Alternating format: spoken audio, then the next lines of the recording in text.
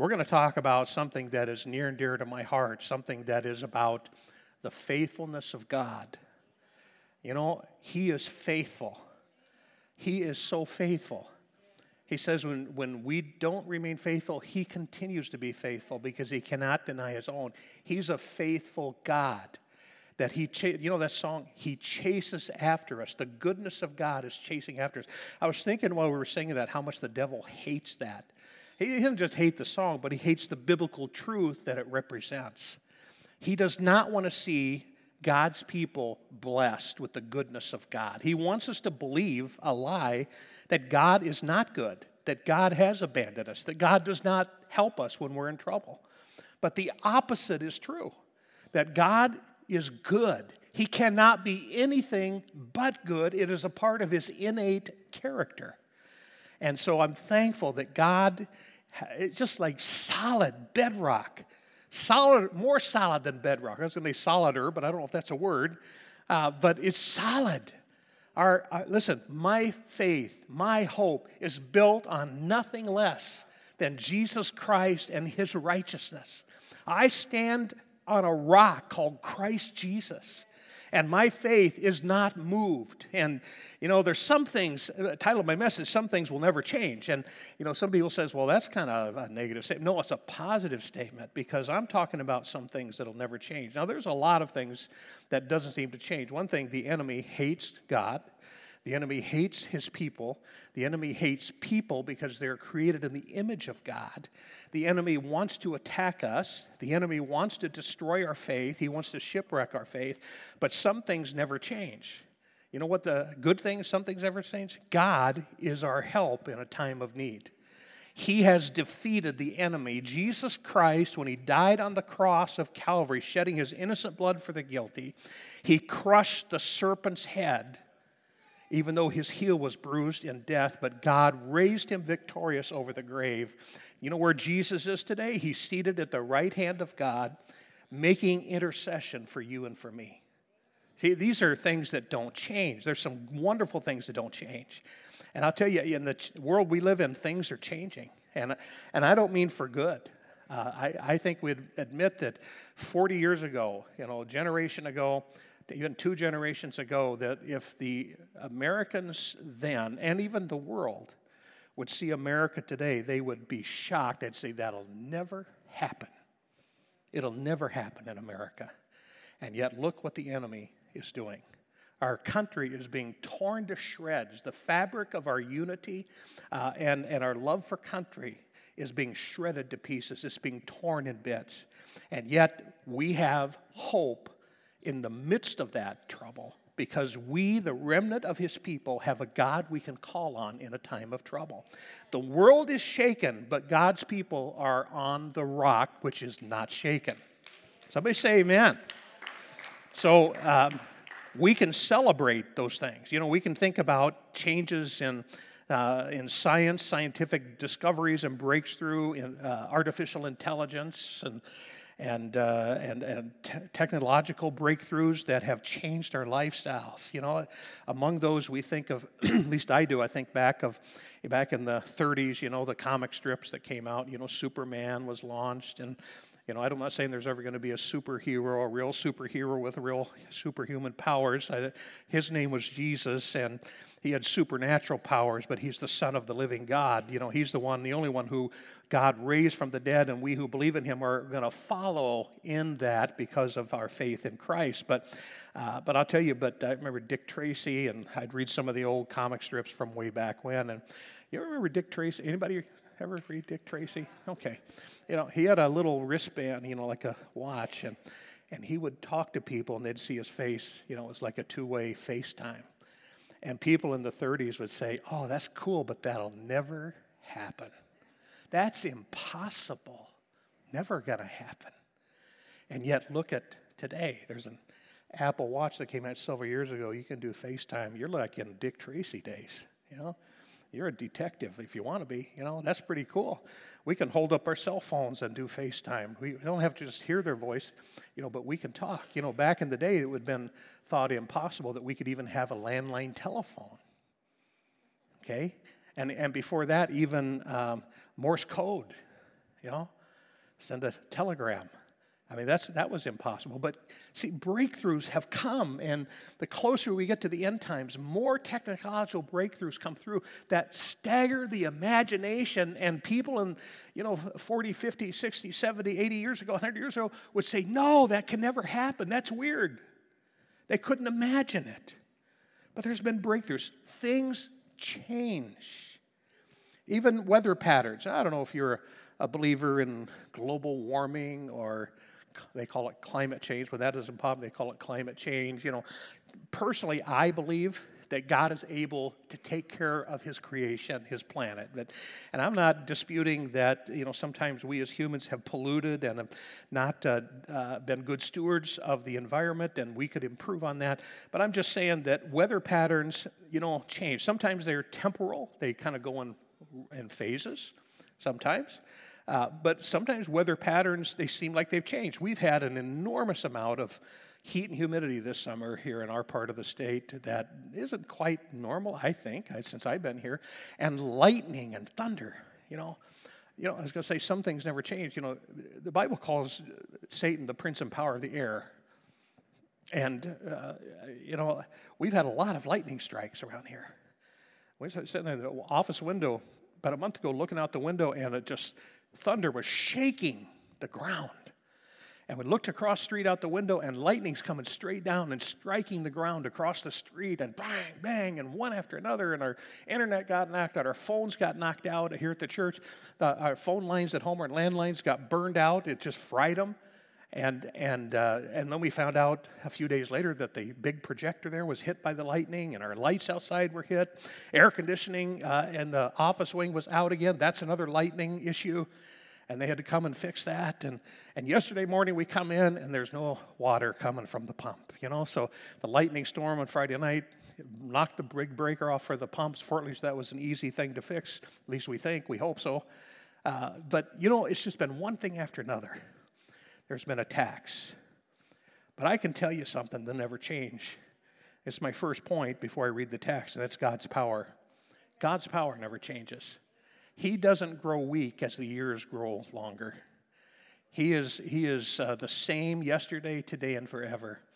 He is unchanging. He is not a doddering old man with Alzheimer's, forgetting about us and forgetting about the important things. He is still seated upon his throne in glory. He is still receiving the adoration of heaven and of those who have gone on to heaven after their life here on earth, who have been redeemed by the blood of Christ, are worshiping him night and day, bowing down to him because he is worthy of all of our praise. I'm so excited about that. And I like Isaiah 59, 1 and 2, our text today, which says this. Listen, Isaiah says, the Lord's arm is not too weak to save you. That's good news. His arm is not too weak to save you, nor is his ear too deaf to hear you call. He can hear you when you call to him. And verse 2, he kind of gives the negative side of this. It's your sins. He's talking to Israel, the nation, his people, but he's also talking to us because the word of God is relevant to his chosen people. And when you received Jesus Christ, you became a chosen generation, a people after his own heart. It says it's your sins that have cut you off from God. Because of your sins, he has turned away and will not listen any longer. So he's speaking to the nation of Israel, but he's also speaking to us. Now, the first thing I want to talk about is things that don't change. And there's many other things I could talk about, but one of them is God's power towards us, his power to save. I know that when the enemy comes in like a flood, God raises up a standard against him. He told that to Isaiah, told us that in his book of prophecy. But, what does he say in Isaiah 59, 1? Listen, the Lord's arm is not too weak to save you. And in essence, what I derived from that, and I just wrote that down when I was writing this, is, listen, nothing, say nothing, is too hard for God. I don't care what it is. He's a God that can move mountains, and he can pick them up and put them right back in the place where they were. His power is directed towards us when we call on his name. I don't care how sinful you've been, how far from God you were or are, if you're watching online, is His saving arm can reach you where you're at. His power to rescue those in peril has not changed. I've been in peril sometimes. It's like I am blindsided by something that may happen and I don't know what to do. And what do? I don't sit around and wring my hands. Now I might for a moment be blindsided and be a little confused, but you know what kicks in is my faith. And I remember that He is an ever-present help in a time of need, that His power is available. And so He can rescue me. He can help me. He can give me wisdom to get through the difficulties. His saving arm can reach, listen, to the lowest gutter where people have been. Some people, like me, and some worse than me, have lived just in a state of like a pigsty, have been in the gutter, have committed things that today I look back on my life when I was young and think I'm so ashamed today for what I did. I wish I could go back and undo all that, but I can't. But you know what God can do in His power? He can wipe it all away by the power of His blood. I don't have to go back and undo it. It's done. It's history. But you know what God does with history? He says, it's okay. I'm going to wipe away your sins that you confessed and repented for, and they're not there anymore. God says, all I see is the blood of my Son.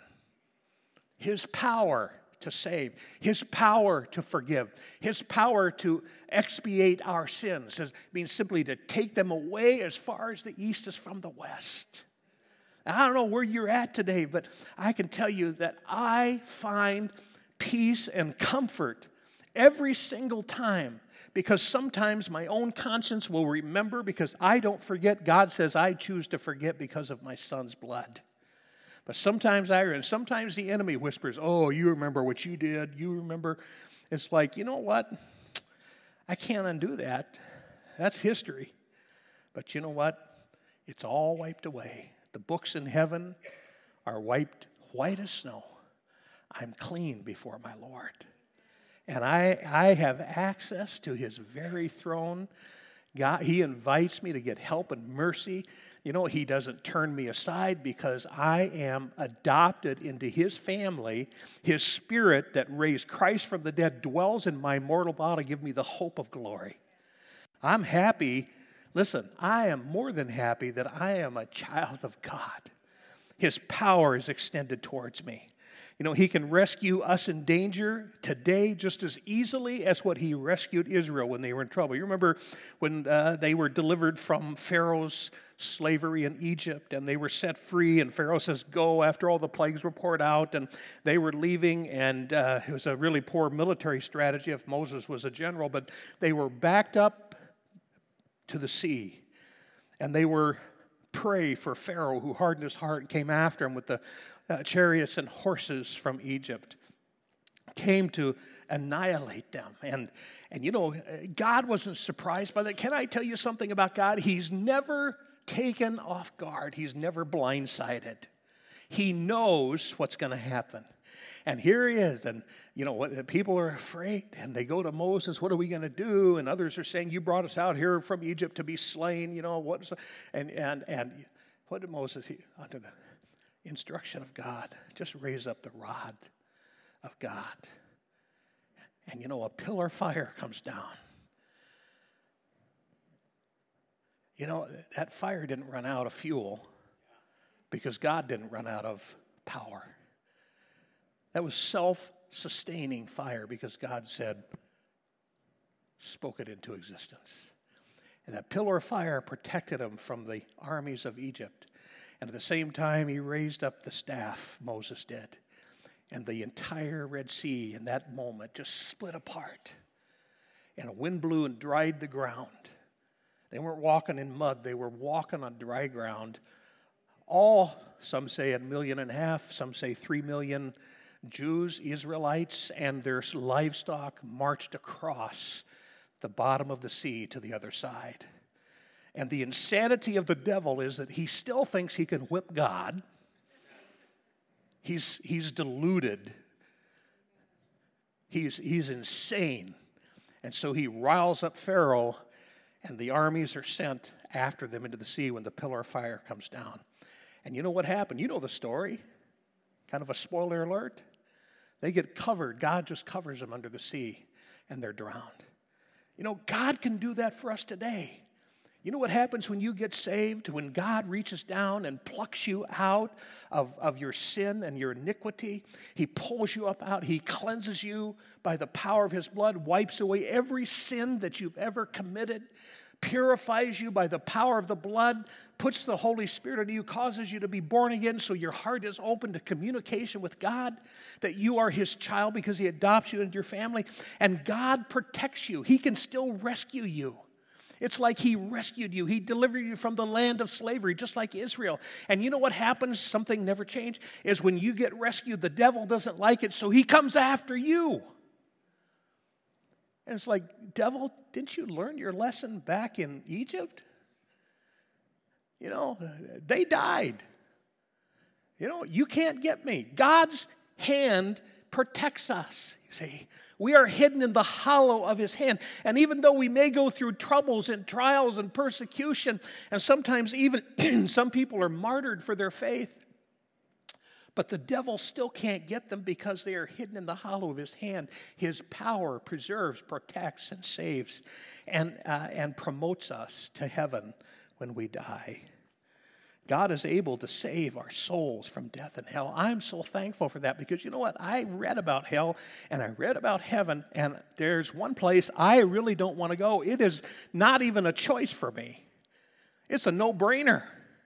Just like when Joshua and Moses both stood before the children of Israel giving their last address, and they said, I set before you this day life and death and blessing and cursing. And he said, just in case you're not sure what the right answer is, I'm going to give you the right answer. Choose life. Choose life.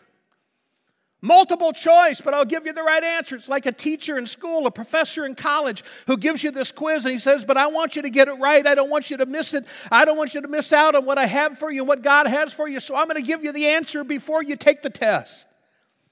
You know, the sad thing is, the perplexing thing is some people choose death and cursing. And I'll never understand. Makes my head spin. When we have a benevolent, loving God who loved us so much, He sent His one and only Son to die for us, to rescue us from our sin and our judgment, and people still turn away. They are deluded, they are deceived by the power of the enemy. But you know what? God, He can save those who are trapped by the spirit of religion and bring reality and power of the Spirit, because there's a lot of people who go to church. There's a lot of people who are members of church, a lot of people who were baptized as infants, a lot of people who went through catechism or, some formal religious training when they returned the age of what was considered the age of accountability. And yet they went through all that, but nothing penetrated their heart. It was all up here. And you know what I call that? I call that a spirit of religion. And some people say that, well, I'm going to get saved, I'm going to go to heaven because I do the best I can and because I try my best to keep the 10 Commandments because that's really important to God. And, those things are important because God gave the law, but why did He give the law? He gave the law to prove to us, Paul said to the Romans, to prove to us that we can't keep the law. And well, God, why would you do that? And now we feel helpless because we can't keep the law. And God said, well, I knew you couldn't. That's why I provided redemption. I provided Jesus for you so that you can go to heaven, so that you can be forgiven, because I know you can't keep the law. You're a fallen creature. But God is able to save those who are trapped with that mentality. I remember so many years ago when I was just a young guy, and I remember when I got saved, and I remember a story about my grandmother and my grandpa. My grandpa wasn't saved, and they were out on the farm, the little hobby farm that he had when he retired from farming. And my grandmother got saved, gloriously saved, and my aunts and uncles, there's a revival at the Assembly of God Church in York, Nebraska in those days, and, just relatives and everybody getting saved and filled with the Holy Spirit. And my grandmother got saved, and my grandpa's sister from Texas came up with her son, and they were sitting at the table at the farmhouse, and they were discussing religion, and my grandpa was kind of trying to goad my grandmother and make fun of her in front of his sister and his nephew, and says, these crazy religious people, they just think, you got to, and of course in their human wisdom, spirit of religion. It was said by my great aunt that, well, if you just try to keep the the 10 Commandments and do the best you can, that's all we can hope for. And my grandfather agreed. And my grandma was sitting there, just her heart sinking, because she knew that was not the truth. We can't earn favor with God by our good works. We just can't. Jesus Christ, when he died on the cross, said what? It is finished. The plan of salvation, born and conceived in the heart of God to save his creation that had sinned. He loved us so much that he sent his son to bridge that gap so that we could be redeemed. And we can't earn it. We can't buy it. But the power of God is available to us when we call upon his name and say, God, I am weak, but you are strong.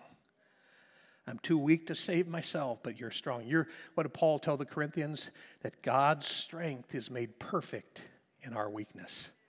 He delights in showing his strength in the weakness, and he delights in showing his wisdom in those who are foolish to confound the wise of this world. And sometimes a spirit of religion, they're wise in this world. There was a man there, a very religious Pharisee, who came, he saw the works of Jesus. He saw him heal the sick, open blind eyes. He saw him set people free who were held bondage by demons. And he came to Jesus. He was a good man, it says. Nicodemus was his name. And he came, it says he came, he was a religious leader with the Jews on the Sanhedrin. And it says there in verse number 2 of chapter 3 of John, after dark one evening he came to speak with Jesus, and he said, Rabbi or teacher, we all know that God sent you to teach us. Your miraculous signs are evidence that God is with you. In other words, they are your credentials, because nobody can do what you can do. And there has to be God with you for you to be able to do that. And Jesus replied, just simply said back to him. He didn't say, oh, thank you for the compliment. He said this. He says, I assure you, and I want you to hear this, because Jesus is saying the same words to us today. The Word of God is speaking to us today. And Jesus is saying to you, watching by live stream, and to every person here, I assure you that no one can enter the kingdom of God without being born of water and of the Spirit. Humans can reproduce only human life, but the Holy Spirit gives life and birth to spiritual life. And so don't be surprised, Jesus said, when I say to you, you must be born again. And Nicodemus, his head was spinning, and he's a religious leader. He had religious training in the Torah, the 5 books of the Bible and the prophets, and he knew these things like the back of his hand. He was a bright gentleman, but he was religious. And he needed to be born again. He said, how is it that I can go back in my mother's womb? Jesus said, no, you don't understand. I'm talking about a spiritual birth. And I think if there's one thing that's misunderstood, going all the way back, to Nicodemus' day, but also rebirthed in Jimmy Carter's day in the 70s when he was running for president, when he said, I'm a born-again Christian. And then born again would hit the all across the world. Oh, born again, what does that mean? And born again became a buzzword in the culture from then on. And what does the enemy like to do with a biblical term? He likes to hijack it so that people can't understand what it really means from its biblical origins. And that's sad, because that's how the devil deceives.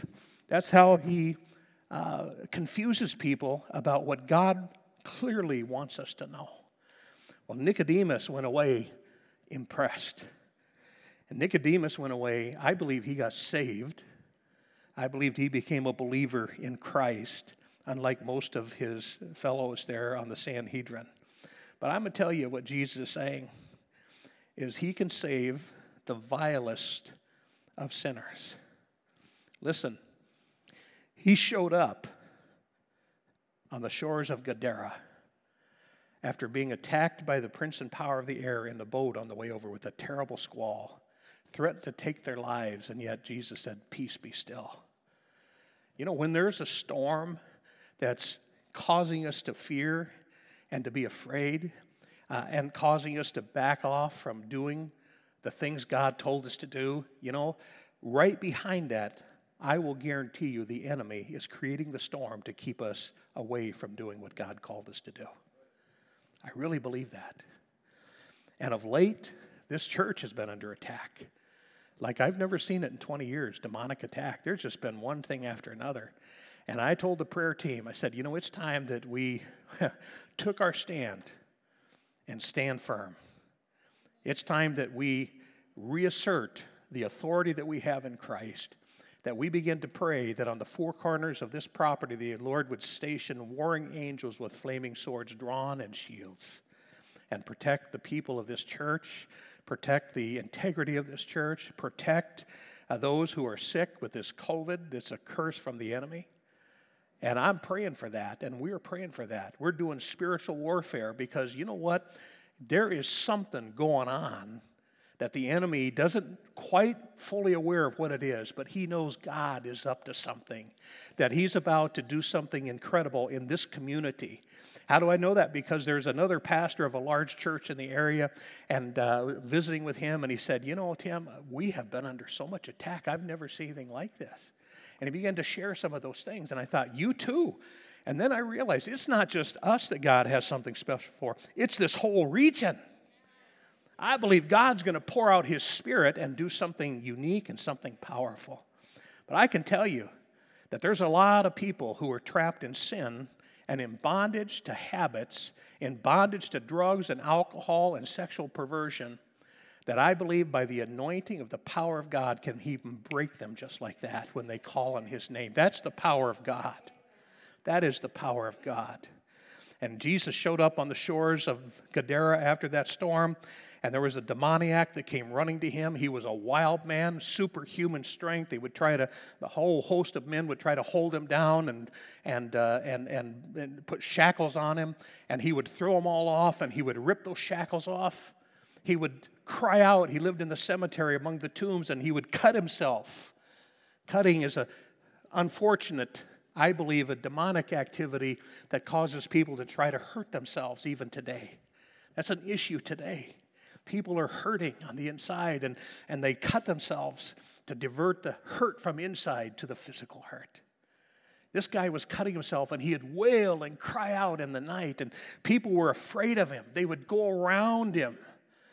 Go on the other side, get out far away from him, walk a mile away from this guy. He's crazy, he's rabid. He comes to Jesus, and he's possessed by a legion of demons. And he comes and he falls at the feet of Jesus. And I don't know about you, but that's the epitome of hope when we fall at his feet. He fell at his feet. I remember when I was 14 years old, I fell at the Savior's feet. I fell down and I cried out to God, and this poor man didn't understand what had happened to him. He was crazy. He thought I'm crazy. He didn't know. But he fell down, and Jesus even then was commanding the demons to come out. This man who terrified the whole region with his insanity, his demoniac power, was set free just like that. The same power is available today to set people free from vices and from sin. Jesus showed up at a well near Samaria, a village called Sychar, at an inappropriate time for women from the community to come and draw water from the well. And she shows up, and Jesus was there by divine appointment to what? To show his power over false religious teaching and dogma that she had learned. He revealed to her who he was. He told her that I have water. You're drawing from this well, and you're going to have to come back tomorrow and draw more water because you're going to be thirsty again. But if you drink the water that I have, you'll never be thirsty again. That's the power of God, to satisfy the thirsty soul that nothing else can satisfy. People are trying to satisfy their spiritual thirst through inappropriate relationships and through money and materialism, through every other kind of thing that the devil wants. He throws a baited hook out for us to grab onto. But the only thing that will satisfy your soul is a relationship with the living God. God designed us with a hole in our heart that can only be satisfied by His presence. He created us in the image of God after His own likeness. He fits into that hole in our heart and satisfies the thirsty and the hungry. He showed up in the life of Mary Magdalene, and He cast 7 demons out of her, and here she is at His feet, and she's pouring the anointing oil on His feet and crying and washing His feet and drying it with her hair. She was criticized for wasting that nard, expensive. Could have been sold and given to the poor, Judas says. And Jesus said, leave her alone. She's here to prepare me for my burial. To whom much is forgiven, there's much love. How much do you love the Lord? Have you been forgiven a lot? I've been forgiven a lot. I'll tell you, if I had to sit down and write my sins out, I don't think there'd be enough paper.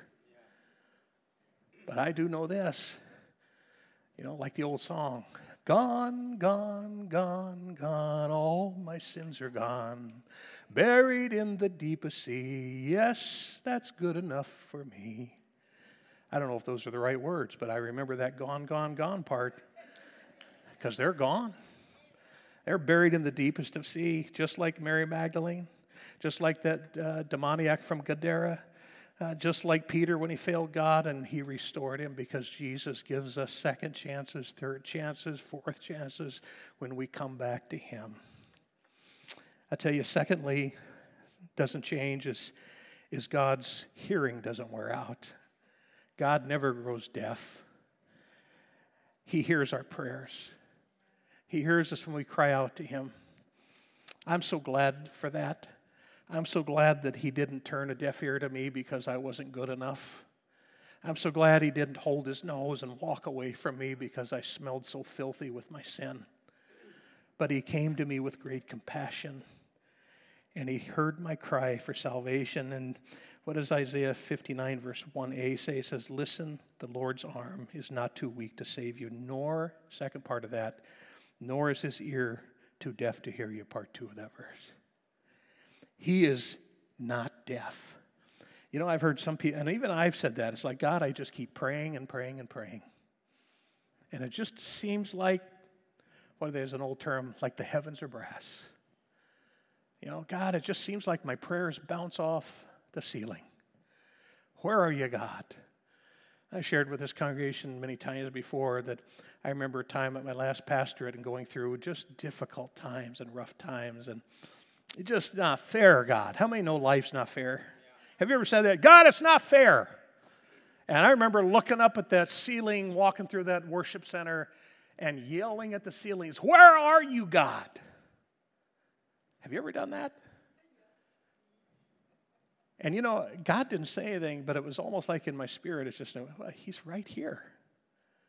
He's living in your heart. See, He's omnipresent. He's everywhere at the same time. He is here. He hasn't left you, nor has He forsaken you. He hears us when we pray, even though sometimes we don't feel like He's hearing us. Sometimes we don't feel like He's hearing us because He's not answering our prayer the way we told Him to. We need to let God be God. He knows what is best, even though sometimes we don't understand. What does it reveal about God is His ways are past finding out. He told the prophet, He says, my ways are above your ways, my thoughts are above your thoughts. He said, you can't figure me out. You know what we can do when we can't figure God out? We can just fall at His feet and trust Him. You know what we can do? We can cast our anxiety and our cares on Him because He cares for us. These are promises of God. He said He would hear us when we pray. We can just unload on Him, unpack. Listen, God heard the prayers of His people while they were slaves in Egypt. We've already talked a little bit about that. They thought, because they were in slavery for 400 years, by the way, it was prophesied that would happen. So it shouldn't have been any surprise, but He said at the end of that time He would send a deliverer. But they had to wonder sometimes when they were being beat, when they were being persecuted, they were being taken advantage of unmercilessly by Pharaoh, when Pharaoh was killing all the male babies that were born. That was just unthinkable. That happens today, by the way. The same spirit, demonic spirit, that kills babies back then is the same spirit that drives the abortionist today. Some things never change, but one day they will, when the devil and his minions will be cast in the eternal lake of fire, and it'll be done. But when they were wondering where God is, Exodus 3, 7, and 8, God was raising up a deliverer. He was giving a call to a man called Moses who thought he would never go back to Egypt. He was on the other side of the desert, and God met him in a divine appointment that Moses wasn't sure, but God showed up on that mountain. Moses turned aside to see a sight that he'd never seen before. It was a bush that was burning, and yet it wasn't being consumed by the fire. It's just like the fire had no effect on it. He was like, I got to go take a look at this. And there was a voice that came from the bush that burned. It was the voice of Jesus, and said, Moses, Moses, take your shoes off. The ground that you're standing on is holy ground. I want to ask you today, have you ever been in the presence of God, his presence so precious, his anointing so strong, that you felt like, I need to take my shoes off. I'm on holy ground. I have. There have been times of worship and prayer where it's like God is there, right? I mean, he is there, but I mean there. I'll tell you, that's where Moses was at. And you know what he said to Moses? Listen, I have certainly seen the oppression of my people in Egypt. Almost 400 years later. And I have heard their cries of distress because of the harsh slave drivers. And yes, I am aware of their suffering. So I have come down to rescue them. Can I tell you that the eternal Word of God, written on pages, stone originally, but now on pages of paper, is living and active? That there are times maybe when you are in bondage, that you are struggling, that you are being taken advantage of, and you cry out to God and cry out to God. From the first time you cry out to him, the first time you shed tears in your moments of anguish, God says, I have certainly seen what you're going through, and I have heard your cries of distress, and I will come down and I'll rescue you. He will rescue you. I will come down and rescue you. You know what? The power of the Egyptians, he's going to strike them. And the power of the enemy that comes against you, he's going to strike them. God says, I'm going to bring my people to the land flowing with milk and honey that I promised to your ancestors. Verse number 9 of Exodus 3 says, look, the cry of the people of Israel has reached me, and I have seen how harshly the Egyptians abuse them. The key words there is God sees and God hears, and then God does. He does. He shows up. He shows up in your distress, just like he showed up then. He calls Moses to deliver them and to tell them the news. Guess what? Good news. Your prayers have been answered. You know what they did? They looked at Moses and said, who are you? Another principle in Scripture is God uses the strangest people to accomplish his purposes. I think people still chuckle who used to know me saying, yeah, he's a pastor. You got to be kidding me. Sheesh. The cancel culture, if they could, they would cancel me because of my past. They would cancel you from doing the things God calls you to do, saying, who are they to be doing that? You know what? God calls and he equips those that he calls. Moses got called. It was the power of God that rescued the Israelites from the Egyptians, but it was the grace and mercy of God that God called Moses. You know, I have never lived a day since God answered the call to ministry that I have ever regretted it and ever said, God, why'd you call me? And there's been times when I could have said that because things got hard. But you know what? I think it's an honor to have the call of God on my life. You know, I'm in it for life. I've been hurt. I've been bruised. I've been mistreated. But that doesn't bother me. It bothers me, but it doesn't bother me to the point that I'm going to throw up my hands and quit because God's power is in me The call of God is in me, and He will help me go through whatever I have to do because He hears me when I pray, and He sees what I'm going through. He's not surprised by it, but He wants to help me. He reaffirmed His promises that He had given to Abraham, Isaac, and Jacob to bring them into a land that flowed with milk and honey. And God's promises are true throughout the entire Bible. They are renowned because He's a God who answers prayer. One of my favorite verses in Jeremiah 33:3, it says, God just dares Jeremiah and Israel to ask. He says, just ask me and I'll tell you remarkable secrets that you do not know about things to come. You know, God delights in telling the secrets to those that fear Him.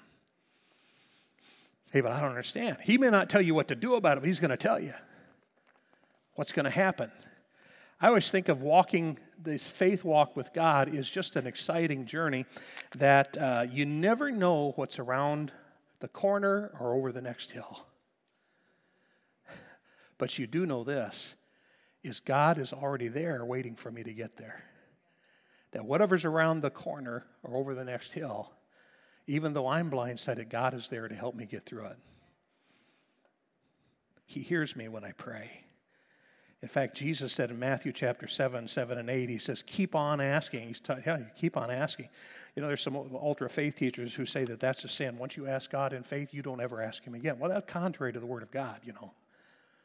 You know, I think that our teaching of the Word should balance with the Word, don't you? That it should line up. And Jesus said, keep on asking, and then you'll receive what you ask for. Keep on seeking, and you will find what you're looking for. Keep on knocking, and the door will be open to you. That's the promise of Christ. And He goes on in verse 8, for everyone, say everyone. He doesn't say some people. Everyone who asks receives, and everyone who seeks finds, and everyone who knocks, the door will be open. We have the promises of God. His promises are renowned. And you know, in Acts chapter 4, when we find that in the previous, before this happened, is that there was an incredible miracle that took place. The apostles healed somebody, and there was a commotion. They were preaching the gospel. Thousands of people got saved. And you know what happens when thousands of people get saved, or even just one person gets saved? You know what happens? The devil gets really nervous. You know, somebody said he should take a pill because it's not going away. But something happened. They locked up the apostles, and then they called them out. They threatened them. Long story short, I'm going to fly over this. Threatened them, said, don't you ever preach or teach in the name of Jesus again.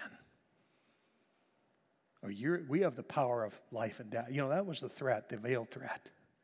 Don't you ever do that again. And, you know, Peter spoke up rather bold and brassy and just said, you know, you're the religious leaders. You're supposed to know the law, right? I'm paraphrasing what he said.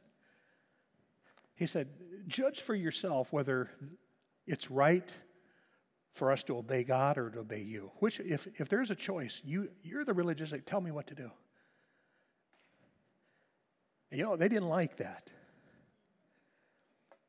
And so you know what the apostles did after they were released? They went back to the church. They had a meeting with the leaders in the church. They told them everything that had happened about the threats. And you know what happened? They said this. It's not on your screen, but it says in verse 29 of Acts chapter 4. It says that, and now, Lord, they begin to pray. We can call on the name of the Lord. Remember, He hears. Hear their threats. Listen to their threats. And in light of their threats, God, give your servants even greater boldness in preaching your word. Stretch out your hand with healing power. May miraculous signs and wonders be done through the name of your holy servant Jesus. And it says in verse 31 up here, after this prayer, the place where they were meeting shook. It was like a spiritual earthquake because the heavenly realm, the unseen realm where the enemy attacks, was shaken. The gates of hell were being rattled, and the devil's nerves were on edge. Because he hates it when God's people realize the authority that they have when they pray in the name of Jesus. It shook. And it says that they preached. They were all filled with the Holy Spirit, anew and afresh. And they preached the word of God with boldness. And verse 32 says all the believers were united in heart and mind. And they felt that what they owned was not their own. And they began to share with other people who had need. Spirit of generosity. And the apostles testified powerfully to the resurrection of the Lord Jesus Christ from the dead. And God's great blessing was on them. It was on them. I'm going to quit here. I'm not going to finish my sermon because I want to have time to pray. But I want to tell you something today. I don't know about you, what you go through, but there are times when it seems like the enemy is just on the attack. And I remember going through the years from the time I was young in the Lord until now, and even in Pentecostal churches, there were times when some of the saints of God, they would say, oh, the devil's attacking me, the devil's, and you'd hear testimony. We'd have testimony time, and some people would stand up and say, oh, the devil's after me, the devil's after me. You know, it took me a number of years, but reading the Word of God, that just didn't seem compatible.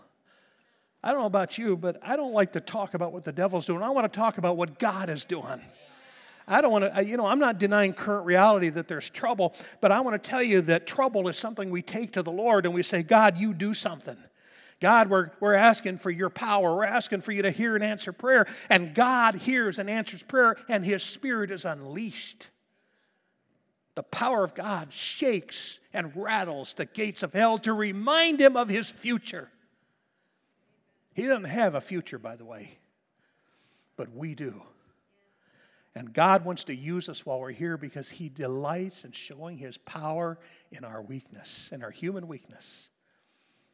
He wants to amaze and astound people of this world with human wisdom and education to say, how can God use them? Just like the scribes and the Pharisees noted that Jesus' disciples, His apostles, these are just ignorant fishermen, but we can tell they've been with this Jesus.